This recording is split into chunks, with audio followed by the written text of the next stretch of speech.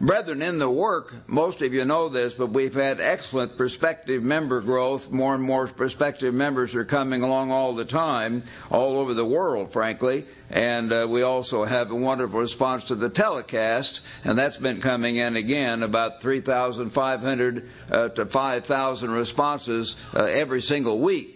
And we read about some others where they get 5,000 or 10,000 a year, and we are growing much, much faster, have a far, far greater impact in this work that Christ is doing through us. So at the end of this age, in spite of our problems, and some of us are getting older and we have strokes, or like this man had this heart attack, and we need to pray for him and for everyone that has these things, we still have an awful lot to be thankful for. We really do. Most all of us here in this nation, we have plenty of food, and we have plenty of clothing, we have a comfortable place to stay, and we have peace. And when my wife and I watch the BBC News or even some of the other newscasts, and we see people being brutalized and beaten up and shot and all this kind of thing all over the world, it helps me realize that I need to thank God for the United States of America, and for you brethren who are still living in Britain or Canada or Australia or many of those places, you should be thankful too. We have the blessing still of the sons of Joseph, a great deal of peace, and we can be very thankful for that. We also could be thankful that we have the opportunity to be part of the greatest crusade, perhaps the greatest. We'll have to see how it turns out, but certainly one of the greatest crusades in human history, as God's true church prepares the way for the King of Kings, for the return of the most magnificent event in 6,000 years of human history, when the heavens will literally be shaken and every mountain and every island shaken out of its place, and the last trumpet sounds, and Christ comes back to this earth. And we have the opportunity today to prepare the way for that, and I hope we're thankful for that. It's going to require struggle. It's going to require overcoming. It's going to require sacrifice. But we have that opportunity. And we're laying up treasure in heaven forever and ever and ever, if we do our part. So I hope we can get our mind on that. But brethren, we are still, that is, this work of God, we're still unknown. When I walk around Charlotte, even now occasionally going into a store, when I was recently, a few months ago, going into the Y or here or there, most people don't know who we are at all. And all of you are aware of that. And all the Church of God groups on earth, all put together, are still basically unknown. You know, we walk the streets of Chicago or New York or L.A. or London or Buenos Aires or wherever it might be, and we're unknown. They don't know who we are. We have not done enough of a work to have an impact yet. And yet God indicates many times, I'm just going to give you one or two here, but many times that really powerful work was to be done at the time of the end. So I want all of you to realize that we're just starting. No matter what happens to me or any other guys that are getting older in their 70s or 80s or 90s, you've got to keep your minds on the big picture. The true church of God is going to perform a very, very powerful work. And we want to have our hearts in that work. Because, as I say, if we do the work as best we can while we're here, while we have the opportunity, we are laying up treasure for all eternity. And it is a tremendous opportunity that we have. A tremendous work is to be done. Turn back to Matthew 24 in your New Testaments, if you would, here. I want to just mention something I've noted a number of times, but this really proves it when you think about it. Other scriptures talk about it as well, of course, many other scriptures, and I won't have time to have a whole sermon on that. But in Matthew 24, he's talking about false prophets and rumors of war, and then he says, verse 7, about the signs of Christ's second coming. For nation will rise up against nation, and kingdom against kingdom, world war, and there will be famines, pestilences, and earthquakes in various places. I noticed in your church bulletin today, it talks about a terrible drought and famine and food shortages in China. And they're having those all over the world. Now, we've always emphasized it's going to be here, and it is going to be here. But it doesn't say that in this verse. In other words, they're going to be, Jesus said they're going to be terrible drought and famine and food shortages, disease epidemics on earth more than ever. And they are really beginning to occur. Just because they haven't started here yet big time does not mean this prophecy is not being fulfilled. They are going to be fulfilled here as well. That is definitely indicated, but they are beginning to happen. All these are the beginning of sorrows. Not the end, but the beginning. Then they will deliver you, that is Christ's disciples. He was talking to his disciples then and now, and kill up to tribulation and kill you. Some of us will be killed, and some of us will die of old age perhaps before that time too. We know that. And you brethren who are younger, you should not sorrow in a wrong way. It doesn't mean you don't be sorry, but we should not sorrow as others who have no hope. We do have hope. What is our hope? The resurrection from the dead, which is very real. So we want to believe that and know that. God is not going to let all of us live to be 100 years old. And I think we have figured that out. But you will be hated by all nations for my name's sake. And brethren, for all the nations to hate the people of God, the people of God have got to be known. And undoubtedly the way the people of God, the true church of God, is going to be known because it will be doing a powerful work. It will be doing a work of such significance that it will be finally in the headlines, and it will be on the major newscasts and mentioned here and there, normally in a bad way, but it will be mentioned. And so we need to understand that that has not yet taken place. A much, much bigger work. We were talking in a board meeting earlier this week about carrying on and perhaps having even a few students here next autumn in the Living University.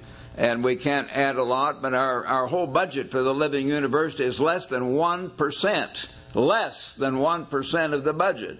Tiny portion compared to what Mr. Armstrong did, but we are reaching over 100 students around the world, and we are having an impact in the church in that way, and we're going to have a far greater impact as this grows on. And of course we're going to have to do a great deal more work, and so as more students sign up for the Living University classes, some of our elders we've begun to hire here, such as Mr. Wyatt Seselker, and many others have taken these classes, and they are ahead because of that, because they have been already deacons or elders, but by taking these detailed classes, significant information is imparted in these classes you just don't get from the sermons, while you can become more of a leader.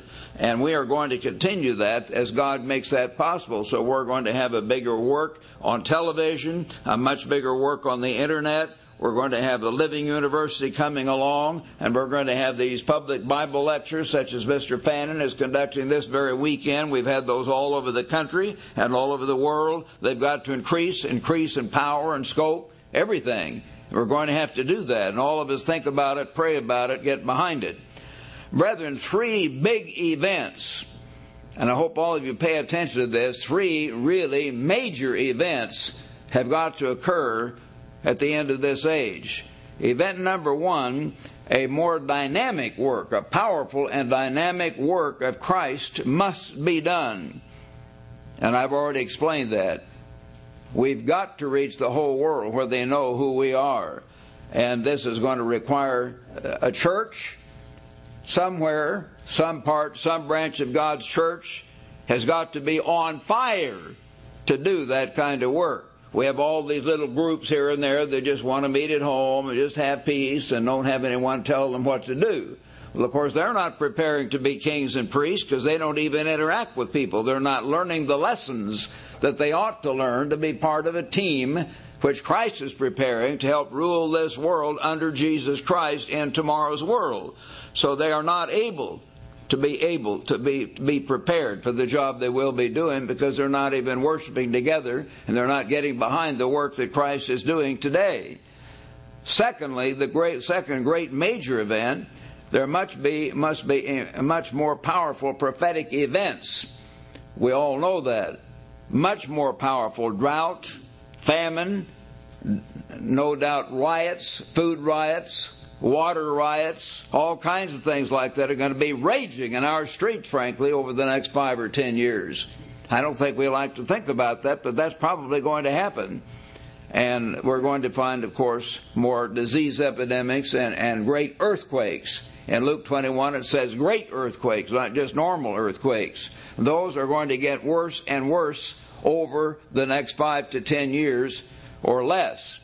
Then we're going to find this United States of Europe, this European Union, which is kind of wobbling along, and they're having a lot of problems right now because they can't fully get together in their economic situation, and they can't get along fully in any of the other situations for that matter, and they may come apart.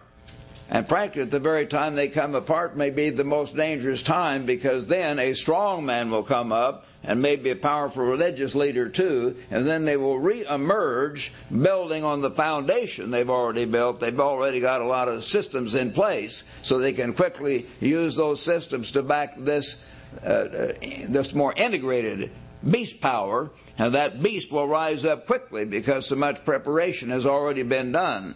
And that is going to happen. That is going to happen too within the next 5 to 10 years, probably. 5 to 15 years may be better to be safe, I guess, but these things certainly are coming along. So we're going to see that happen, and we're going to see a dynamic false prophet.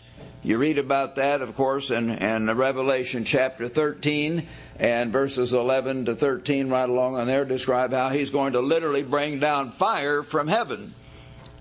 And when you have a false prophet bringing down fire, people are going to see this is the great power of God, like they did in Acts chapter 8 for Simon Magus, the first leader of that system that the Bible talks about.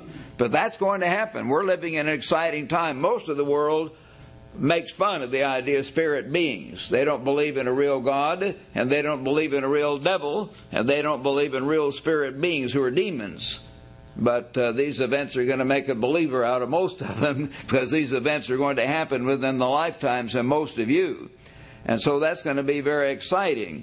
And then we're going to see these nations gathering around Egypt and Saudi Arabia, and one of those countries will probably produce the king of the south, because those are the nations south of Jerusalem. And the Bible nearly always uses directions from that point of view. So I know there's one false prophet who says it's going to be Iran. It is not going to be Iran. I'll just go on record. Iran is not the king of the south and not going to be the king of the south. Iran is northeast of Jerusalem, and that is false.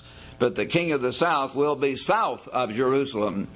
Probably the leader will be either from Egypt, which it has normally been. Gamal Abdel Nasser was in charge of this big group before, and or Saudi Arabia if it becomes heavily religiously influenced. One of those nations down that direction, south of Jerusalem, and you're going to see that coming together, and that'll be exciting to watch. It gives us a lot to watch in world events, frankly, specific things. Thirdly, the third major event is somewhere on this earth, God's true servants, one branch of the true church of God, is going to be so dedicated and so on fire for God that they will be given more power than any church of God has had for hundreds of years, as far as the gifts of the Holy Spirit, to heal the sick, discern spirits, cast out demons, and that type of thing. And I think you'll see that too. Again, you younger people will, because I'm sure that's going to be done. Otherwise, brethren, people wonder actually who God really is. Is there a real God? And are there real spirit beings? And is there a real church? And all that kind of thing. You see, God has to intervene at some point to help get their attention and make them realize this stuff is real. Otherwise, to them, it's just a lot of religious arguments. But if they see and hear about it, they're not going to be converted. I'm not saying they're all converted. Most of them won't be. Here was the very Son of God, Emmanuel, Jesus Christ, performing miracle after miracle all up and down Israel, And were all the people converted? No, they killed him. That was his reward. They killed him. They didn't believe him. Well, the common people, often thousands, tens of thousands, did believe him, but the religious leaders were able to twist their minds and get them to crucify him. So they weren't converted, but that was a powerful witness, so that after he died, you did begin to have tens of thousands of people coming in. 3,000 were baptized the very first day of Pentecost after Christ's death. 3,000 at one time. Was that all because Peter had such a powerful sermon that day? No. It was because of the 3-year ministry of Christ, all those miracles, all those other things, suddenly it came rushing back into their brain. This thing is real. I have a cousin who saw Christ. I have a neighbor who said he saw Christ. It says he was seen by over 500 brethren at once. And so a lot of people had some knowledge of the fact he was resurrected from the dead when he was. And that must have had a tremendous impact. You just see that all the way through the book of Acts. As you read the early book of Acts, the early chapters, there's this constant theme. He is risen, he is risen. God resurrected him from the dead. And they were just ecstatic about that. So somewhere on this earth, a true church is going to have a powerful work, but they're also going to be given the gifts of the Spirit to lift them out of just a morass of people all saying, well, we're here, we're all the same, there isn't any difference. And God will begin to show that. Brethren, we here, and you brethren who will hear this sermon is being prepared for the fast day. It will be prepared on the fast, preached or given, I should say, played the tape on the fast day. This is the church that ought to be doing that. I can't say for sure we will be. I think we will be, of course, at the rate we're going and the basic attitude. But we could let down our guard. God says, he that thinks he stands, take heed lest he fall. So we must not get puffed up. We are not there yet. We have not finished our course. We have not done that kind of work yet. And many of us are still very, very weak, including me. I'm very weak. I've been out doing some horrible thing, and by the world standards, but I know I'm not as close to God when I read about Christ and the way he lived and the Apostle Paul. I need much more zeal and much more passion throughout every day for God and God's Word and the kingdom of God. And frankly, so to virtually all of you. If some of you don't need more of that, why, well, please raise your hand. I'd like to meet you. I'd like to meet you. Anyway, I think we all understand. We need that very, very much. And we should be the one to have these signs. We should be the one to do this powerful work. Because we have in our church, and at the beginning we had more of the older men, including Mr. DeBar Parding and myself, and Mr. Raymond McNair and Carl McNair and Dr. Lochner and Mr. Sid Hegel, all teachers and ambassador, and many other very dedicated older men who'd worked right with Mr. Armstrong for years. We had more of those come with us than any other group on earth, and we helped him build the work back during the 50s and 60s. And so we can carry on that work, of course, because we helped do it in the first place if we yield to God. We have that understanding, we have that pattern in our minds, and we can carry on if we do our part. In Matthew 24:14, another verse backs up what I've been saying. Jesus said here, verse 13, he who endures to the end shall be saved. And verse 14, this gospel of the kingdom, the gospel of the coming kingdom or government of God will be preached, not might be, will be preached in all to all nations as a witness. And then the end will come.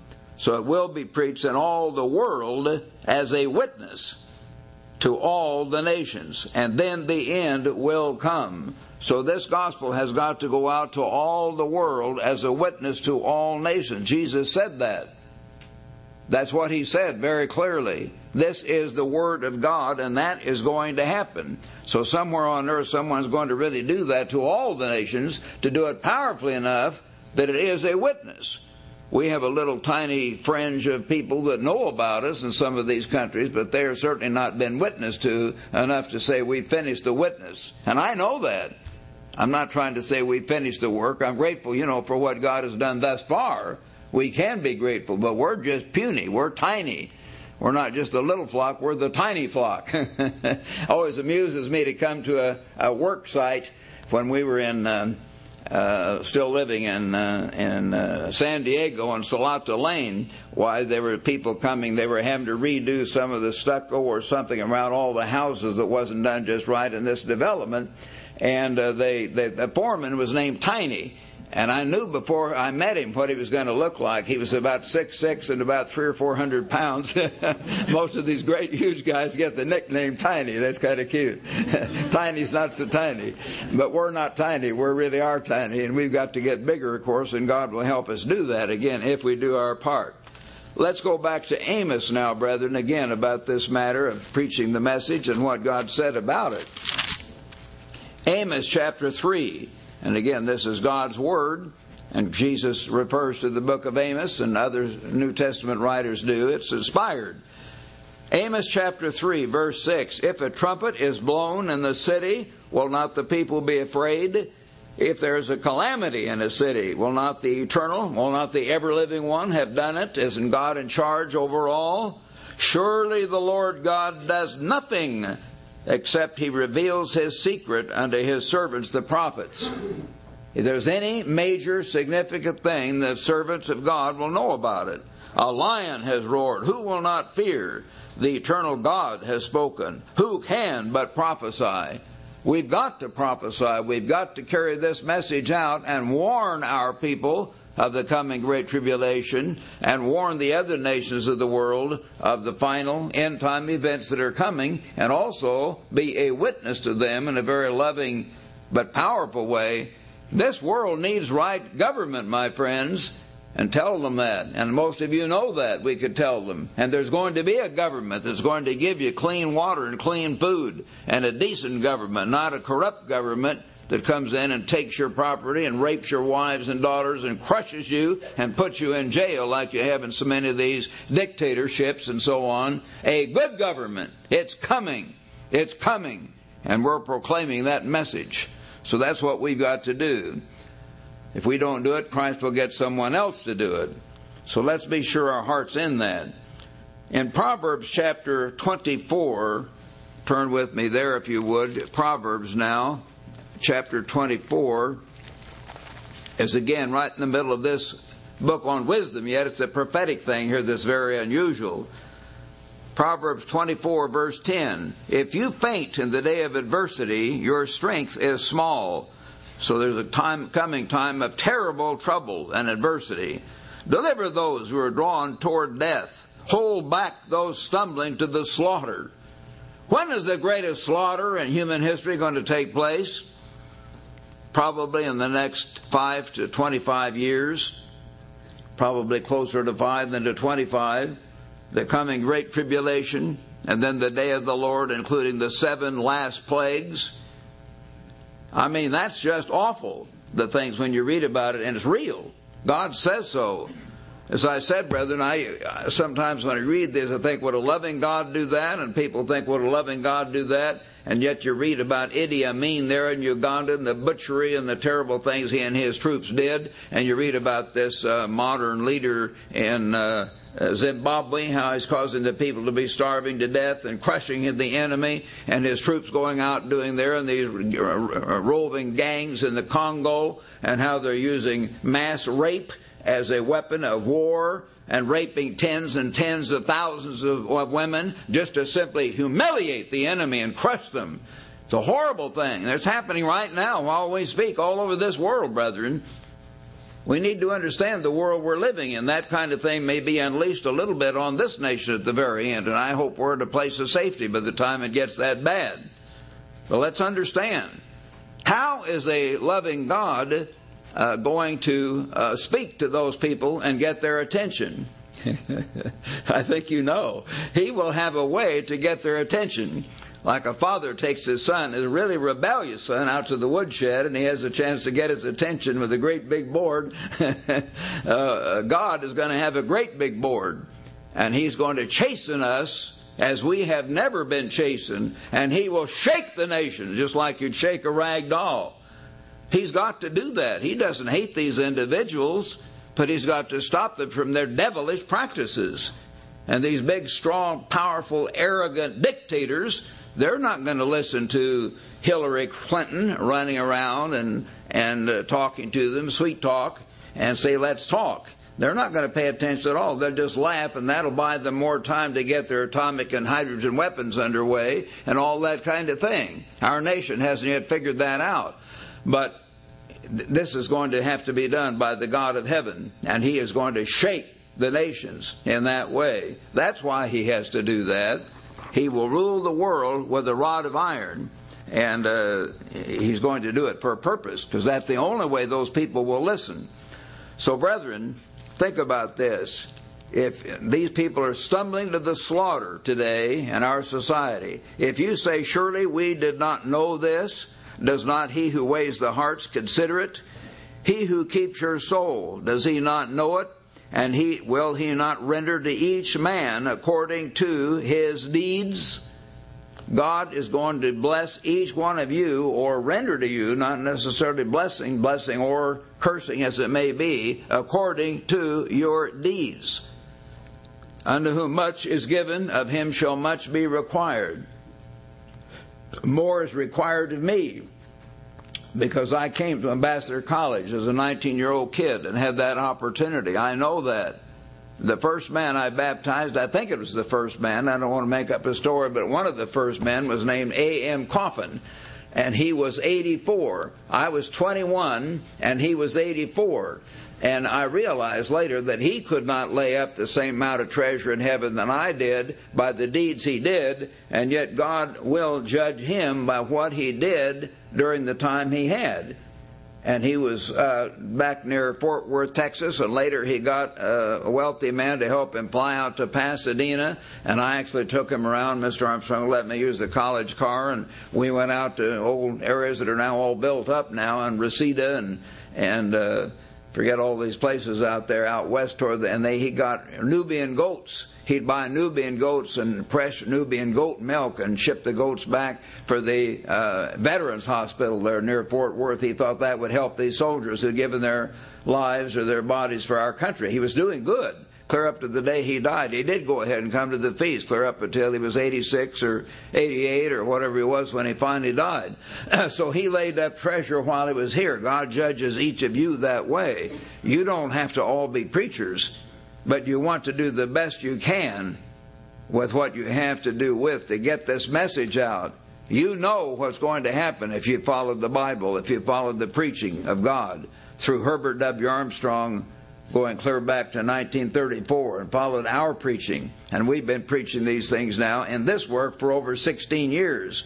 I've been preaching these things, far just personally doing it, for about 60 years. And because I was already preaching and writing in my senior year of college. So these things have happened that we've talked about, or are beginning to happen, and they're very, very real. They're affecting the major events, the major nations, of this world. And we need to understand. So will He not render to every man according to his deeds? You see these people stumbling to the slaughter. They need our help. They need a work to reach out to them. Fellow Americans, please wake up. Your house is on fire. And we've got to help them some way to wake up and understand. And I hope God gives us the opportunity to do much, much more of that. So let's understand.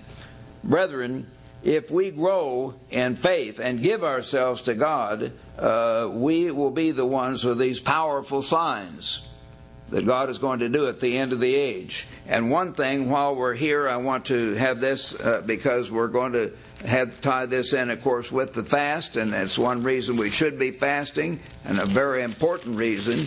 Back in Mark chapter 9, the Gospel of Mark, chapter 9, you remember the story there about how Jesus' disciples were not able to heal this young man who was struck by this spirit and seized him and threw him to the ground, and he foamed at the mouth, verse 18, and the disciples could not cast him out. Verse 19, Jesus answered, O faithless generation, how long shall I be with you?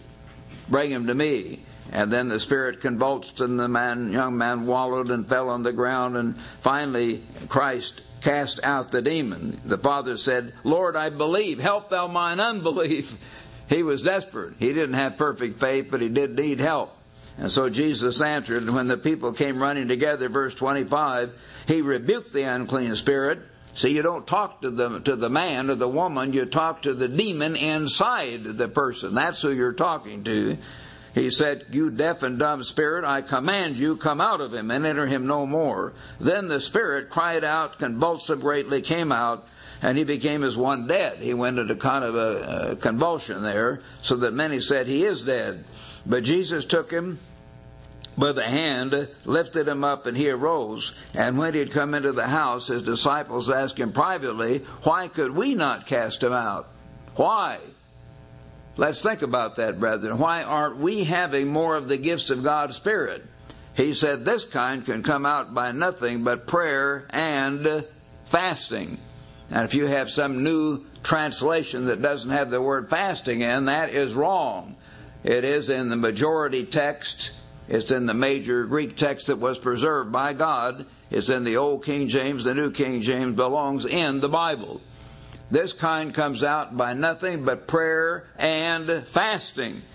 Fasting is a tool to cause us to humble ourselves, to focus more fully on the realization of how short our life is, how much we need God, how human we are, and especially if you use fasting the right way. Now, when I was first being converted, I didn't always do it perfectly. I didn't understand. And sometimes, you just sort of tough it out, and then the day would be over. And then you'd go to the Western Steakhouse over on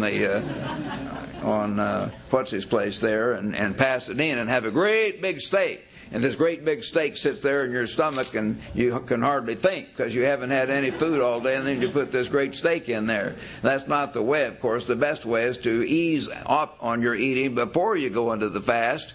And then during the day of fasting, get a little extra sleep if you can, and spend extra time, a lot of extra time, studying and meditating. Think about God, I'm here, you're up there. Somehow you've opened my mind to the fact that you are the real God, and here I am on this earth, and I'm in your church, and I know your truth. Help me to understand. Help me to draw closer to you. What is the meaning of these words I'm reading? And then you pray to God. Study, meditation, and prayer all through that day, asking God, help me, guide me, cleanse me, purge me, fashion me, mold me, help me really become like you are in every way. That attitude should be in your heart and mind during the day of fasting, and then you'll sense in the weeks to follow, you'll have more of God's Spirit. You won't become a Superman all of a sudden. I don't mean that, but I know that it does help if you do it that way. So anyway, God says this kind of thing can come about by nothing but prayer and fasting. And so we do need to fast. And if we want the gifts of the Spirit, if we want all these things I'm talking about, we had better spend time fasting.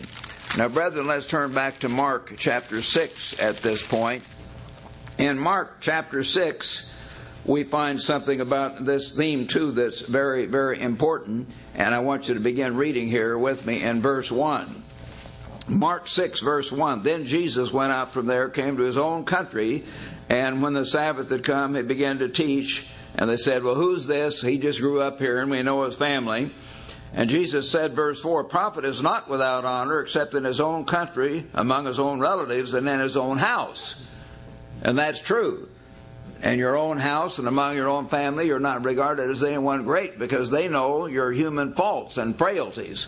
And that's a normal thing. And even more so when you go way back to where you grew up. I remember going back after I was ordained an evangelist. I was very young, and I went back home, and sometimes I'd see my mother and some of her friends, and here I was, God's evangelist, 23 years old or 25 or whatever. And some of these older women would come up and they say, oh, we remember you, Roderick. We changed your diapers. I go, oh, no. I wasn't very impressive to them. They babysat me as a little boy. How could I impress them? Well, those were very nice ladies, I'm sure. They're not here now, and so I can impress people more if I go back home because I'm older than they are, but I haven't been back to Joplin for 2 or 3 years. I hope I get a chance to go back another time. I won't meet any of these old ladies because if they're that much older than me, they'd have to be 100 or 110 years old, I guess. Anyhow, so that's the way it is. You can't be a big shot in those areas where people knew you as a little boy.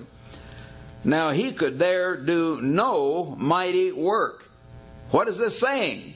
It's saying that Jesus, the Son of God himself, could do no mighty work, except that he laid his hands on a few, not very many, a few sick folk, and healed them. And he marveled because of their unbelief. And if you turn over to Matthew 13, just flip there or write it in your margin. I won't turn there, but Matthew 13:38, it says specifically, he could not do that because of their unbelief. It was not because of his unbelief, but their unbelief. And that's implied, of course, even in Mark's account. He marveled because of their unbelief. They did not have real faith. Now, brethren, that's the main problem now. There are probably 2 or 3 or 5 problems that we have today. One situation, and I understand this fully, is that God does certain things on a schedule, and He may already have planned thousands of years ago to pour out His Spirit and gifts of the Spirit more powerfully the last year or two of the work just before the tribulation, and we aren't quite there yet. I understand that. So it's not necessarily that we're all bad. But also the Bible indicates that when people have a lot of faith, a radiant faith, the prayer of faith saves the sick. And God hears the fervent prayer of a righteous man. You know that back in James 5 verse 16. God will hear us if we're fervent. And if we're obeying Him, He will hear and He will intervene more than He would have done otherwise. Otherwise, why does He tell us to pray if it's all preordained and all going to be the same anyway? That is not the case. Prayer does make a difference. So if we cry out to God for more faith and more love and more zeal for God's work and for the gifts of the Spirit, that we can have an impact on this confused world. And boy, are they confused today, as you know. God will begin to give these gifts more than He would have done otherwise. And we all need to do our part. So it isn't just the ministry. Jesus was the minister, but He was not able to heal because of their unbelief. Not His unbelief, their unbelief. So it involves an atmosphere of faith. And you will find many times in the Bible that indication where there was a real atmosphere of faith, you would have more miracles. And so, brethren, as I mentioned in a sermon I gave about 3 months ago, I gave a split sermon, mentioned some of these things. We need to be building with God, building it in us actually through His Spirit, Christ building us in it, an atmosphere of faith in this church. To build faith, feed on the Bible, talk about faith, think about faith, talk about faith, pray about faith. And if we do that, we will begin to have more faith and we will begin to have more healings. Now, some of the people in the church that are sick or ill are my age or older. They're up in their 70s or 80s or 90s. We still should pray for each other. I hope you'll keep on praying for me. I'm not asking you to quit just because I'm older. I just don't want people to, lose their faith because God lets some of us die if we're older. But I do want you to keep praying for them because God can prolong people's lives very much. And He has done that, and I'm sure will do that. But on the other hand, when people do get up that, we will have a number of our older brethren die. And that doesn't mean that God's gone off or something like that at all. That's just normal, let's say, part of life. Anyway, let's understand that and really build an atmosphere of faith. Now turn over to verse 12. So they went out and preached that people should repent. What did they do first? They preached. Secondly, as He sent the disciples out, they preached that people should repent. Secondly, they cast out many demons. Number 2. And thirdly, they anointed with oil many who were sick and healed them. These are the big 3, as I've mentioned before. I won't try to go through all the other verses because it says it over and over. The big 3. Jesus sent them out over and over. He told them in Matthew 10 with the apostles. He told the 70 others also in Luke chapter 10. 3 things. Preach the gospel, heal the sick, cast out demons. Those 3 things. Remember that. That's what they were to do. Preach the gospel, heal the sick, cast out demons. Over and over and over. We need to do that more. And we need to have within the church of God a greater atmosphere of faith. And if we do and build that and beseech Christ, please put more of your Spirit within us. Put faith within us, church, Lord Jesus, and pray to God that we can have more faith. I'm sure God will hear us and He will begin to help us have more faith in the church. All right, let's turn now to Luke chapter 10. Here is not just the apostles, some new people in the church or people from other churches say, as you know, they'll say, oh, well, that was all for the apostles. Oh, really? Let's see what it says in the Bible. Luke chapter 10. After these things, the Lord appointed 70 others. Beside the apostles, 70 others also, and sent them out 2 by 2. 35 teams of probably younger men in their 20s or 30s or 40s. It could have been some older too, but that was normally the way. And so he told them to go out and preach. And he said as he went in verse 8, whatever city you enter and they receive you, eat such things as are set before you, and heal the sick. So they were to eat what was given of the brethren, but the thing they were to do was to heal the sick and say to them, the kingdom of God has come to you. So they were to preach the kingdom of God, and they were to heal the sick. You say, well, what about demons? Well, it doesn't somehow say that. Luke may have just somehow didn't put that in until later, but they did do that. Verse 17, then the 70 returned with joy, saying, Lord, even the demons are subject to us in your name. So they did cast out demons. Those 3 things. They preached, they healed the sick, they cast out demons. And he said to them, I saw Satan fall like lightning from heaven. Behold, I have given you, who is the you? 70 others also. I have given you authority to trample on the serpents and scorpions and over all the power of the enemy. See, these snakes and those poisonous vipers represent Satan. And frankly, I don't want any of you to become snake handlers. We don't do that. But if God's word is true, and he indicates that as Mark 16 and elsewhere, God will protect us from those things if we have faith. I know that Raymond McNair and I, and later Burke McNair and I, and others of us in the early tours, we got right down in the swamps in East Texas and Louisiana at midnight sometimes and baptized people. We had to get a flashlight, and sometimes we'd hit the water and try to scare away any alligators or snakes or something. And we just prayed to God that God would protect us, and he always did. We had, I guess, a little kind of a brash faith that we might not have had as much later, but we just knew God was there, and he was there. He took care of us again and again and again, and he will. He's given you authority over all the power of the enemy, and nothing shall by any means hurt you. Nevertheless, do not rejoice in this. If God gives you power over snakes or demons or healing, don't get puffed up about it, but rejoice rather that your names are written in heaven, that you can be a child of God. That's the thing to rejoice about. That's the big thing to God. God can give anyone all kinds of power to do something, but he is developing character. He cannot develop holy, righteous character in you or me by fiat. He just can't say, have character. That's not the way character is developed. True character, true Christian character is developed when we really come to understand God is real and Jesus Christ is the Son of God, and we understand his message. And then really genuinely repent, a heartfelt repentance and burial of the old self as a surrender to God, and give our lives to God and really mean it, which many people do not do when they're baptized. Some need to be baptized again and make a real covenant. When you're baptized, you are making a covenant with your Creator, a genuine covenant where you have really repented.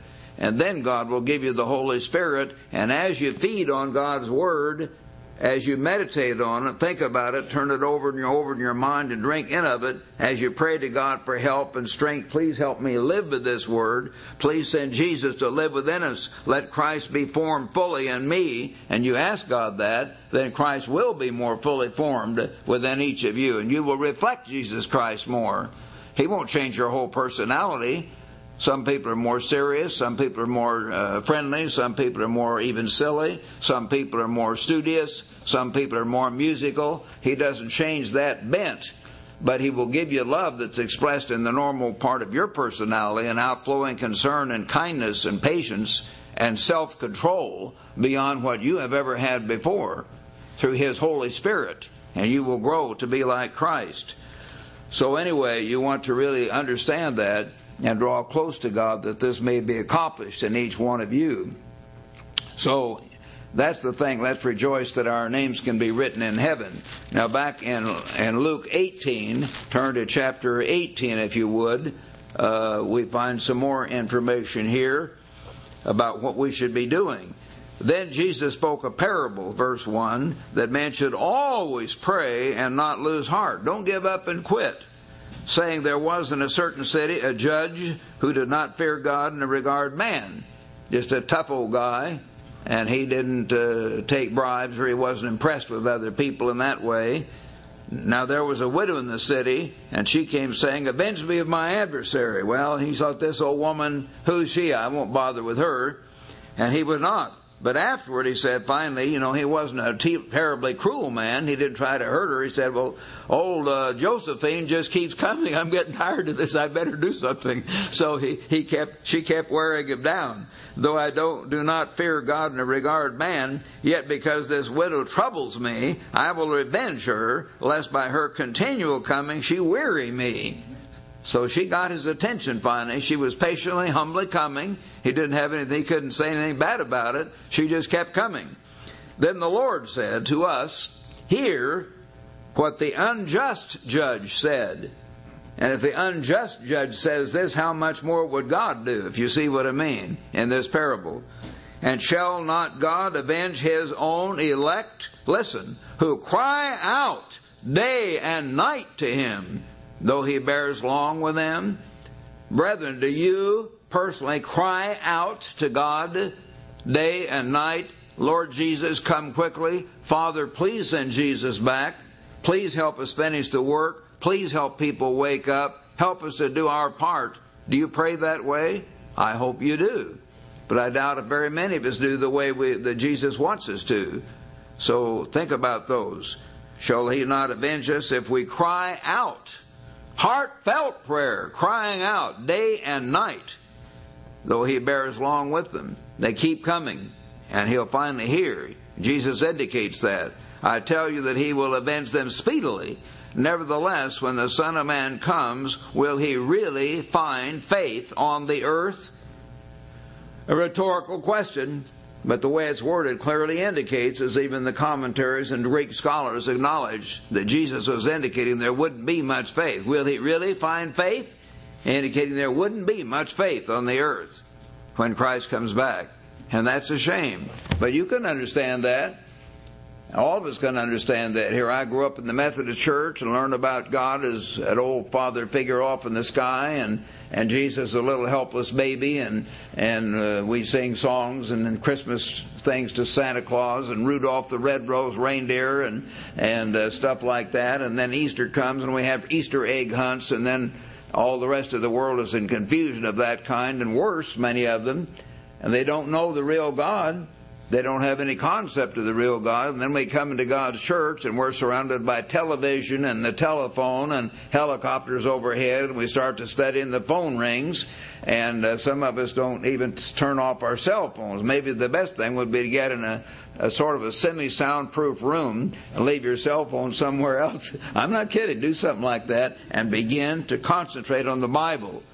Say, God, I am going to concentrate on your word and feed on Christ, and I don't want anything. And you can tell your wife or husband or older child, bother me only if the house is burning down or if there's some genuine emergency. I mean that. I've done that on occasion when I'm anointing the anointed cloths for people and that they send in. I don't want Cheryl to run and say, well, someone's on the phone. I said, don't bother me unless the house is going to burn down or something like that. But we should do that kind of thing more often if we have to. You may not have to if you get up early and study or set times, but be sure you concentrate and focus on studying God's Word, reading it, read it aloud if need to, mumble it, mark it, go back over it again, think about it, feed on it, inculcate it into your mind, your heart, your very being, the Word of God, feeding on Christ. So, when the Son of Man comes, will he really find faith on the earth? Not very much. That's one reason we're not getting as many miracles as we should, because this world has affected all of us more than we realize. Now let's turn to Mark chapter 6 again. This time Mark chapter 16. Mark chapter 16, brethren. And I want to read something here. I think I did perhaps 3 months ago, but that's fine. This is the very end of Christ's ministry. Mark 16, verse 14. Afterward, that is after his resurrection and so on, he appeared to the 11 as they sat at the table, and he rebuked their unbelief and hardness of heart, because they did not believe those who'd seen him after he had risen. Here he'd spent 3 years with them and performed all kinds of miracles. They just couldn't seem to believe that it had actually come up again from the grave. You see, even his own disciples. He rebuked their unbelief. Will he rebuke your unbelief? Think about it. Each of you, will he rebuke your unbelief or my unbelief? Let's be sure that we build that part of our character more than we have. And he said, go unto all the world and preach the gospel to every creature. He who believes, you've got to believe that God is there. Believe that there is a real God and Christ is his Son, and these things are going to happen, and is baptized will be saved. But he who does not believe will be condemned. And the Greek word is one of these forms of anakrino, diakrino, which really can mean judged. It doesn't mean condemned, but judged. And that may be the better translation. They're not all judged or condemned, but they're going to later on be judged. And these signs will, not might, but will follow those who believe. In my name they will cast out demons. They will speak with new tongues. Now, we haven't had tongue speaking in the Living Church of God. I think there may have been some genuine tongue speaking in the church at times, but I'm not familiar with it. The ones I've seen have all been fake. And the people that got mixed up and left and didn't know God or anything else. The time may come, though, when there is genuine tongue speaking, and we should not be against that, but we do need to understand it. I should give a whole sermon, but we've written on it, and most of you read our old articles. Genuine tongue speaking is the capacity to supernatural capacity to speak in a different language. It is not ecstatic utterance, as some of the people try to get into, or gibberish. When I was still very young and just coming into the truth, I attended 2 or 3 evangelistic campaigns by Oral Roberts and people like that, and A. Allen, God's man of faith and power. That's the way the guy said it on the radio. We went to his tent meeting, and some of these guys out there in Southern California, and they would, their people would speak in tongues. They go on for about 5 minutes, and then the interpreter would come on, and the interpreter would only talk for maybe 2 minutes. And the interpretation was, a great light will come up from the east, and there will be great joy, and power will come to God's people. And then he'd finish, he would kind of piece together phrases, kind of broken phrases from the Bible in an odd way that didn't mean anything, and that was supposed to be the interpretation. And then sometimes you would get a person, I remember a lady sitting right back of me on this side, and she was actually began to come under the Spirit, and she flopped her head. I thought her head was going to come right off. It was just going like that. A demon grabbed hold of her. I don't think she could have done that. She was foaming at the mouth, her eyes rolled back in her head. It was terrible. And a demon had her, and those things do happen, all right. There is spirit there. There are spirit beings in the meetings, but they are not God's Spirit. That is not God's Spirit that does that. But you need to understand the difference. Some of the early apostles were able to, or members, to speak in a foreign tongue supernaturally. And that's what it's about. Not gibberish. There's no point in speaking gibberish. It was not that at all. But God may give some of us the power to speak in Chinese or Japanese or some other language before it's all over. I'm not saying He will, but certainly He has the power, and He may well do that if we're close to Him. And we should pray that God would give more of us the genuine gifts of the Spirit. And they will take up serpents. So it doesn't mean we're to be snake handlers. You see, what is the one example? The Bible is the thing to focus on. What is the example of tongue speaking? You read it in the Bible, how they did it, and they were speaking about God's miracles. It wasn't something crazy. There in Acts chapter 2, it spoke about the great works of God. They will lay hands on the sick, and they will recover. Now, brethren, we have done that in the ministry in modern times far more than the other gifts, and we're very grateful for that. And I have told you 3 months ago, and again probably a year before that, 3 or 4 sermons I preached right here in Charlotte on healing and given you the examples of how God has healed in our time.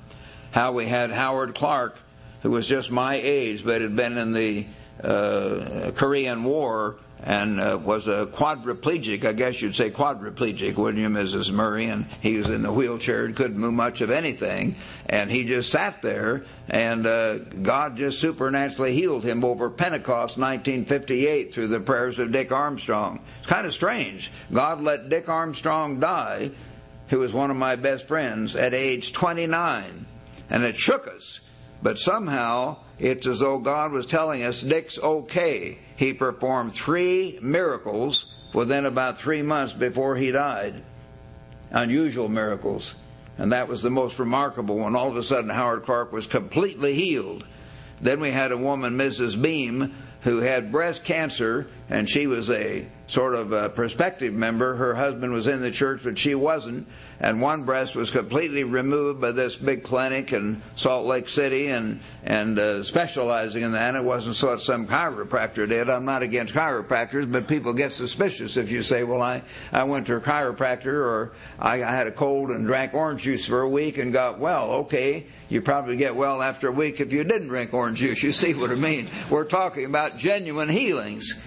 And so she had cancer, and the cancer then went in the other side, and they had a whole relay of women taking care of her in the church, and all of a sudden, when things got horrible, I've told you the story, she was healed at the last minute.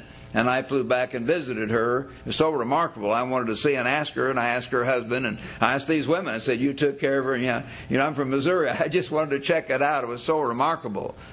And then I guess Raymond or Burke and I on the baptizing tour in the early 50s met this woman, I believe it was in Kansas, and her arm had been about 1/3 or 1/4 the size of a normal arm from the time she was born.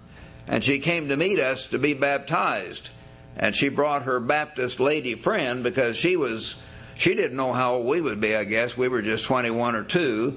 And she was about 40 or 45, but maybe she wanted a little moral support in meeting these strange young men, you know, from Pasadena. So she brought her Baptist friend along with her, but this friend had grown up with her from childhood. After baptism, she told us she had no reason. She was not a Pentecostal. She'd be, oh, Lord, thank the Lord, and all this stuff. We'd have been suspicious. She was very normal.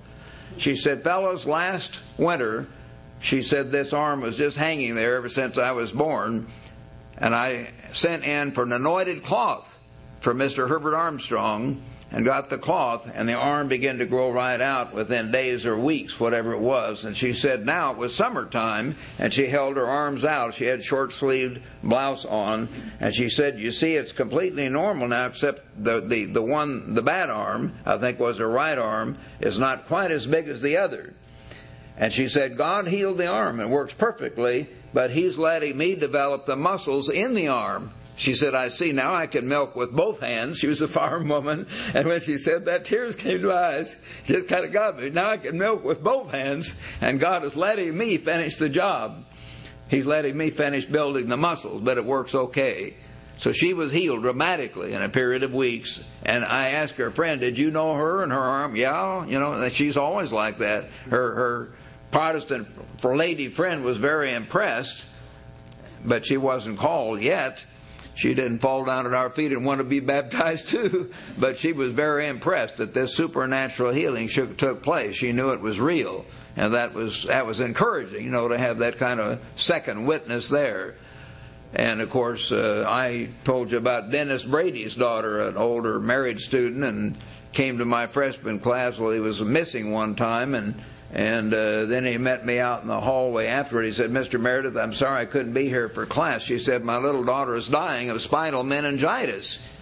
And I read the paper all the time, and I had read in the Los Angeles Times that a fatal variety of spinal meningitis was going around right then. And they had been to medical doctors and had blood tests and urine tests and the whole bit. It definitely was spinal meningitis. And the little girl was having convulsions and going like this, and her fever was way up over 100 degrees and so on. He says, please, will you come and pray for her? So I did. And again, right after I prayed, they said she went completely to sleep and slept about 12 or 14 hours peacefully. And they felt her, the fever was gone, even while she was sleeping. And then she woke up and felt good and wanted to eat. Since she was well, began to play. So God healed her right away, and I was very encouraged by that. I've had other healings like that, but that was one of the more remarkable. I could tell of others. We've had these healings, brethren, in God's church. Hundreds of them. Hundreds of them. Let me ask you older members, some of you younger people, please look around. Do not lie. You don't need to exaggerate, but how many of you older members have been in the church? How many of you have had personally or know a close family member or friend that you know was healed supernaturally? Raise your hands. The rest of you look around. So it's not everybody, but we have about 15 or 20. Thank you very much. So these things do happen, and we're not trying to get sentimental or hoop and holler about it. It's just something that does happen. So we are very, very grateful. Anyway, they will lay hands on the sick, and they will recover. So then after the Lord had spoken to them, he was received up into heaven, the Lord Jesus Christ, and sat down at the right hand of God. And they went out and preached everywhere the Lord, that is the Lord Jesus Christ, the living head of the church, working with them and confirming the word through the accompanying signs. You see, it's so much more effective if you have these miracles occurring from time to time. And I ask you to join me in a crusade that God will begin to put these gifts within His church, within His ministry, and give all of us the faith so we can build an atmosphere of faith so God will do this. We've got to draw close to God. We've got to cry out to God day and night. That won't hurt us. That won't hurt you. It might hurt you at first. You're not used to it, you know, but in your heart, you know, it'll make you closer to God. Your Creator will help you to grow. Cry out to God for that and ask God to do that. And then God will certainly bless us and bless His work and all that kind of thing. So we do need to understand. Notice back here in Mark 6 again, turning to Mark 6, something here that I have mentioned many times.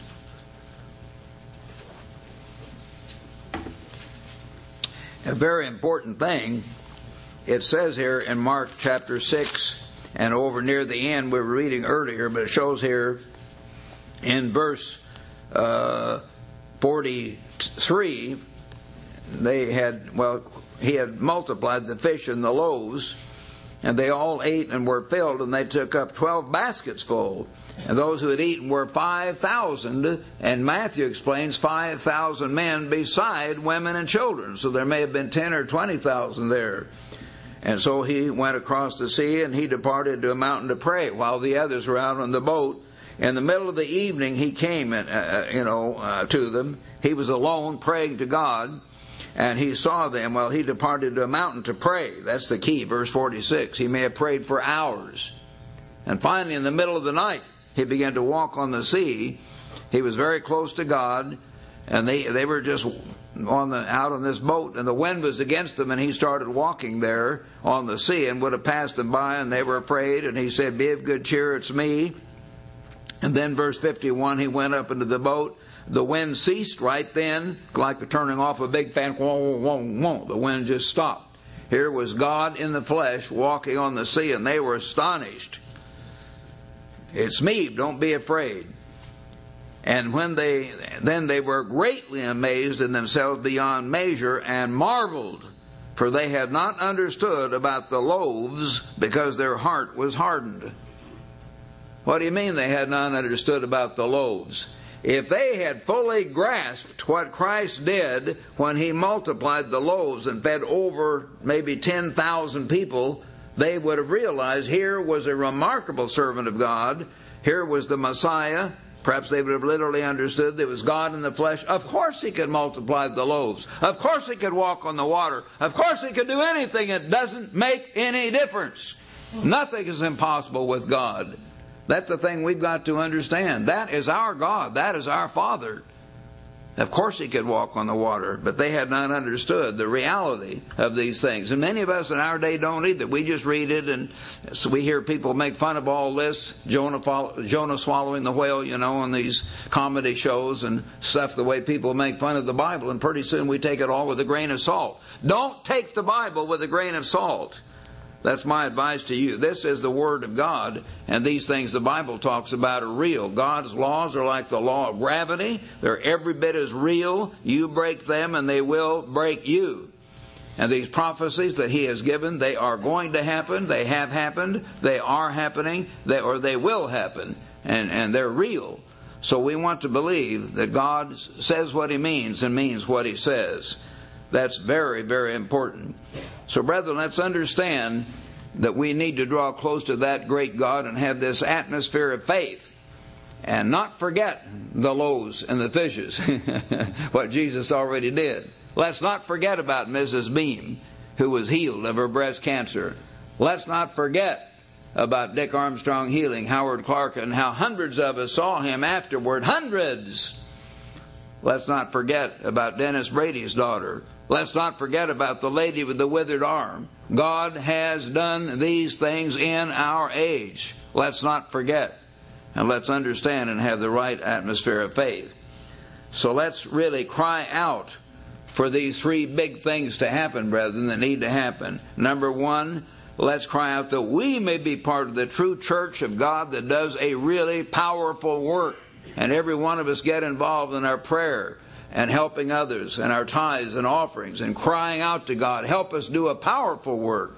Secondly, we want to ask God over and over to intervene and to send Jesus back as King of Kings and Lord of Lords. And as you turn to Revelation, I had one little reference on that. As you turn to Revelation 22, Revelation chapter 22, verse 7, John writes, here speaking, of course, Jesus is speaking in the first person. Behold, I am coming quickly. Blessed is he who keeps the words of the prophecy of this book. Then you read down in verse 12. Again, Jesus speaking. Behold, I am coming quickly, and my reward is with me to give everyone according to his work. What is your work? How much are you participating in the work of God? And then at the very end, verses 20 and 21, the last two verses in the entire Bible, he who testifies to these things says, surely I am coming quickly. Amen. Even so, come, Lord Jesus. The grace of our Lord Jesus Christ be with you all. Amen. Do we pray that way? Come quickly, Lord Jesus. We cry out to Christ day and night and want these things to happen. So we should pray for these events to occur, that people may know there is a real God, that they may begin to realize that we're the servants of God as we preach these prophecies, and that they may be willing to listen. Number three, the third big event is to pray for faith. Ask God to help us build an atmosphere of faith and to grant us the accompanying signs. Faith and divine healing and the power to discern spirits, to cast out demons, and do these things that men may know that there is a real God and that God has true servants on this earth, and they will really begin to listen. More will listen. Far more will listen if we have those signs. In Hebrews 10, beginning in verse 35, Paul is writing to the old-timers, in a sense, those in the Jerusalem church in that area. He says, verse 35, therefore, do not cast away your confidence, which has great reward. Don't ever give up and quit. Don't cast it away. For you have need of endurance, so that after you have done the will of God, you may receive the promise. For yet a little while, and he who is coming will come and will not tarry. I know it seems like a long time. I know that, brethren. It seems like a long time for me to have this stroke and sit here and stumble around on my cane and want to get up and run to the track and do all the other things I like to do. But it's getting to the end of this age. And from God's point of view, a year is 1,000 years. From one point of view, as he breaks down an individual year, he can see all the things that happen every second all over the earth. But from the other point of view, 1,000 years is like a day. And so he's coming pretty quickly. 1 from His point of view. From the timetable of eternity, He's going to be here real quick. And we need to understand that. Yet a little while, and He who is coming will come, and will not tarry. Now the just shall live by faith. That's what we have to do, to live by faith. But if anyone draws back, my soul has no pleasure in him. We must not draw back. We must walk with God, walk with Christ, and walk with our hand in their hand right on over into the kingdom of God. That's what He wants us to do. But we are not of those who draw back to perdition, but of those who believe to the saving of the soul.